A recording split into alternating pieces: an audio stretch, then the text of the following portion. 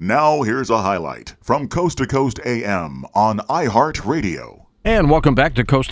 Jason McLean with us here as we talk about his work, How UFOs and Bigfoot Prove the Bible is True. Jason, let's get back to your pterodactyl sighting and tell us what happened.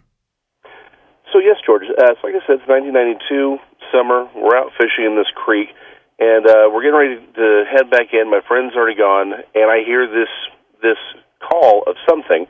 I stick my head out from behind the tree line, and I see at first what I think is the largest blue heron I've ever seen in my life. Thing easily had a wingspan between 8 to 10 feet. Wow.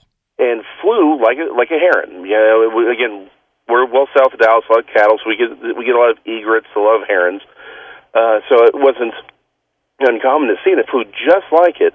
But as it got literally 5 feet in front of me, as it passed right in front of me, the tip was no more than 5 feet from me. I realized there were no feathers on this creature. And what I thought had been, if you've ever seen a heron flying, you know, they stick their legs out immediately behind them. What I thought had been its legs sticking out was actually a tail. It was a long, stiff tail that came to a flanged end, sort of diamond shape. And it just went soaring on. I got the chance to see it much clearer and for a longer period of time as it was sort of leaving before it banked away again. I was able to see it sort of in almost like a top profile as it banked right. And I was shocked, to say the least. Of course. And of course, I'm sitting here thinking, like, what did I just see? And my friend comes back, of course, right after this thing disappears. And he's like, what's wrong? And I'm like, did you see that? He goes, what? That's the pterodactyl. And he laughs and says, you are out of your mind, and just walks away. And it was at that moment I sort of realized no one's ever going to believe me. I didn't believe me at first. I thought it was a heron, just a really big one. But until I got 5 feet from this thing, I realized what it was. And like all good 12-year-olds, I had a giant book of dinosaurs, and I started flipping through it, trying to find the kind of pterodactyl that it was. Of course, I was familiar with the Pteranodon, the one that everyone loves. It's on the Flintstones, it's on everything. It has a beak and a crest, but didn't have a tail. And what I saw had it had a beaked-like face, but it wasn't a beak. It didn't have a crest, and it had a long flanged tail. And so I was flipping through, and I found the Rhamphorhactoid family of pterodactyls, and of course the name for the Rhamphorhynchus, which means tooth-beaked. And basically, imagine a lizard with bat-like wings and sharp teeth, but then at the tip of its snout, it has an extra tooth coming out of it to give it sort of this beakish look. And at the end of the tail, it has a sort of a diamond-shaped flange. And I realized that's exactly what I saw. But like I said, no one believed me, and or would have believed me, so I kind of kept it to myself for the next 20-some-odd years. If it was a pterodactyl, a dinosaur, what the heck is going on here? Well, that's exactly what I said. I mean, to be honest, it wasn't like I was unfamiliar with. Again, I've been a crypto fan for years and years. Loch Ness Monster, loved it. Mokele and Mbembe, loved it. But those were always out in the middle of some exotic location. This not Dallas, Texas, and so that's really what a lot of my life has been about. Is trying to find out how could these things have been around. And where are they hiding? How are they living? Over the years, what I've come to find is a lot of people have seen pterodactyls, even here in the United States, as far north as Oklahoma. Some people have seen larger ones flying as far north as Alaska, but they seem to be fairly common around the Rio Grande Valley. We get a lot of reports out of there. Now, the question becomes, how are they still alive? And that's sort of where I go back to what the book is about. If any model, any scientific model has to be able to make predictions, right? And those predictions have to be testable. Well, if the biblical model, regardless if you're a young Earth creationist or a guided evolutionist or however you want to interpret those scriptures, the common theme is there was an event that wiped out almost all life on the planet. That's right. And that anything that survived came through it. And it wasn't 65 million years ago. It was much more recent than that. How recent is up for debate.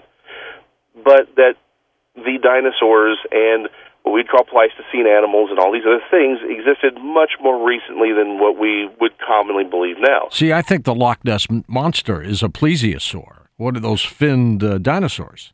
Yeah, well, that is definitely one possibility. I'm actually 50-50 on that one, but that's a different kettle of fish. But specifically, particularly the marine animals could have survived very easily. Particularly a cataclysmic event like a flood. But when you have these vertebrates, again, some of them would have adapted to life in a new environment. Some would have remained the same. But the fact is, they would have stayed. The relic populations that would have been very, very small, maybe even hunted because they would have been inherently dangerous or alien to people, would have stayed isolated. And then as humans moved into their populations, they would have wiped them out because, again, they would have seemed very, very strange. And anything that seems weird to us, we like to destroy. That's just how humans roll. And we see a lot of that in really when you go back to the stories of the Knight's Tales. In fact, one of the things I started doing as an artist and a love of art history, I noticed that there was a definitive point where when we think of the dragon tail, that flanged diamond-shaped tail actually emerges in artwork. And because you go back to the Babylonians, they had dragons, they didn't have flanged tails. The Egyptians had dragons, they didn't have flanged tails. But in Europe, the wyvern, and originally it doesn't have a flanged tail, but around the 14th and 15th century, that flanged tail evolved or appears just out of nowhere in artwork. And what I found was there were records of a small dragon being killed in, again, about the late 14th century, and stuffed and brought to Paris, where it was on display for years. Now, again, they didn't have all the chemicals we have to preserve the body, so it would decay. They would build a gaff of it or an approximation of it out of other animals, and they would put that on display later. It's that secondary creation that was on display and was drawn by several artists later in that century. You can actually go and find them online. But it's a very decayed skeleton, and it's clearly a gaff. But what's interesting is what it shows in the timing. It has what I believe they believe it to be the skull of an ermine, which is a type of weasel. But they put a tooth at the very tip of its snout. Two of the three surviving etchings show it that it has a set of wings, but they put 3 claws on it, and it only has one set of legs and it has a long, long tail. And it's at that time that the flange starts to emerge in dragon artwork. And of course, most of your medieval bestiaries seem to indicate the dragons were very rare at that time. And so it's led me to conclude that what happened was that a ramphoractoid species survived and at least existed in Europe for a while, was probably either wiped out or has become very, very endangered. But that during that period, one was killed and put on display, and artists were able to actually see it. Instead of them being, the descriptions of these creatures being relayed to an artist later, and many of these artists didn't understand how people saw it. They didn't understand how to pull out the necessary information. So they end up drawing something that looks very weird to us, right? They said, well, like the cockatrice. They describe it as having the head of a chicken and the body of a chicken, but the tail and legs of a dragon. So when these artists would draw it, that's exactly how they would draw it. And it looks very, very bizarre. Sure until you realize that within the last 20 years or so, well, we've discovered that many theropods, or the bipedal dinosaurs like a velociraptor or a T-Rex, may have had feathers. In fact, some had a form of proto-feather on them. Well, if you're some peasant living in, Uzbekistan in the Middle Ages, and, the only thing you have is a chicken, you don't know what a dinosaur is, you don't know what these things are, and you see something like that, what do you describe it as? Well, it would look like a chicken, but a dragon also. Mm-hmm. And so a lot of artwork depicts what seems to be very particularly the ancient artwork, not the modern ones where we've turned them into fantasy, but they are artists trying to recreate what someone has told them in a way that only in a language they had available to them. And so as I started realizing that, you can sort of track them throughout history. They show up again and again and again.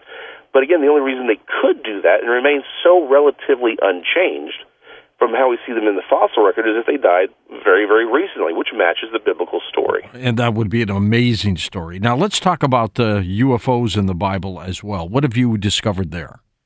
Well, the interesting thing is people talk about, UFOs in the Bible. And the answer to that is, well, yes and no. the main assumption that people make about angelic beings, because it's a very complicated topic, is that they seem to assume they have supernatural powers like Superman and can fly, they have wings, they can teleport, they can do all these fancy stuff we see in movies.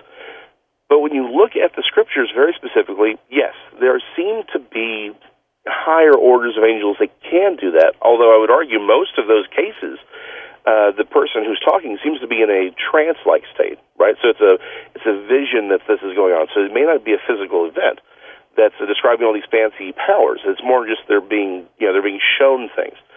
But when we get a chance to see angels in their natural form, like when Elijah asks God to open the eyes of Elisha, his compatriot, he describes seeing angels in chariots. And when Elijah himself is taken in a fiery whirlwind, it talks about chariots. It does appear that angelic orders are made of a material. These are not, we think of angels as being almost a psychic entity, right?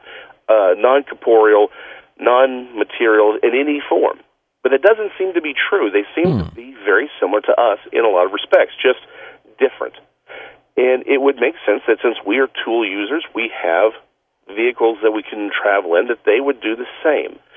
A lot of UFO sightings seem to be, or you have your orbs, which seem to be just them in energy form, right? These are basically, to rip off Star Trek, beings of pure energy. So we would see them as orbs. We would see them probably as more, mathematical shapes than something we would see as a living creature per se.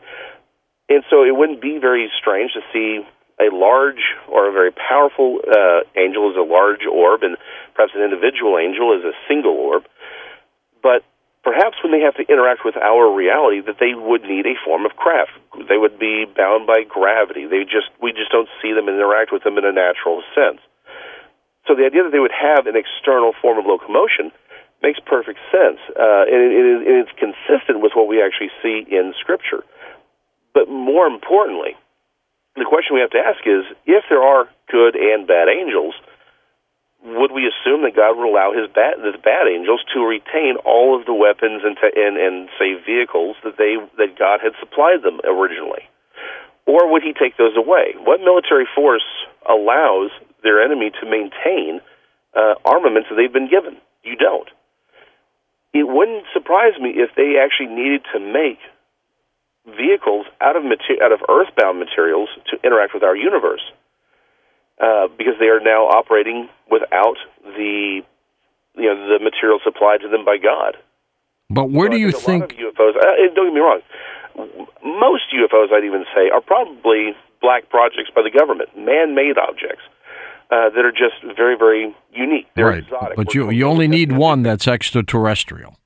Right, but the things that are extraterrestrial, I think, are, they're clearly extraterrestrial. I think you do have non-metallic or non-material objects that are orbs that seem to do fantastic things. Those are energy craft. Mm-hmm. And you do have a physical craft that would carry, again, probably the fallen angels that had